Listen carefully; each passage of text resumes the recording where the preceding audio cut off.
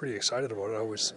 I didn't think a former player would ever be on the board, and then we learned today that Don Getty was. So I'm all right to be second fiddle to Don Getty. That's quite all right. But I'm a huge fan of the game of football. I'm still involved very much with amateur football and helping out the Golden Bears presently with their fundraising.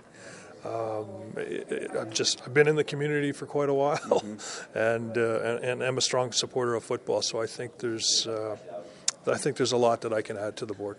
You're coming in with that position of strength, understanding the community, the grassroots level, and that's probably something that hasn't been on the board for, ever. Well, maybe since Don Getty. Well, yeah, it's a different perspective, I think. And having played with the Strathcona Lords, who won the championship last year, by the way.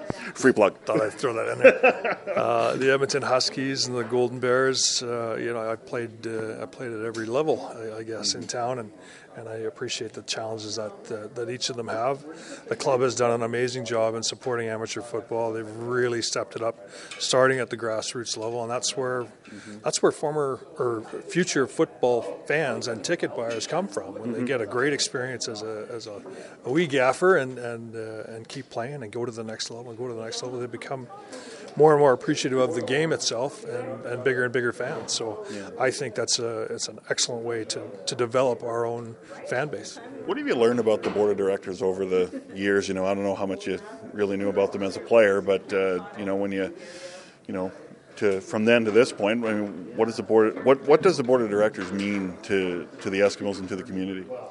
Well, they're typically people of the business community that understand football, are passionate about football. If you look going back in the history, they were also financially responsible. It used to be the Nervous Nine because they were having to write checks if need be. But there are people that get things done in the community. I'd like to think that I'm able to add to that performance as a board. I can only say I've had a 5-minute meeting behind the curtain there. So as far as everything about the board, there's a little bit more for me to learn.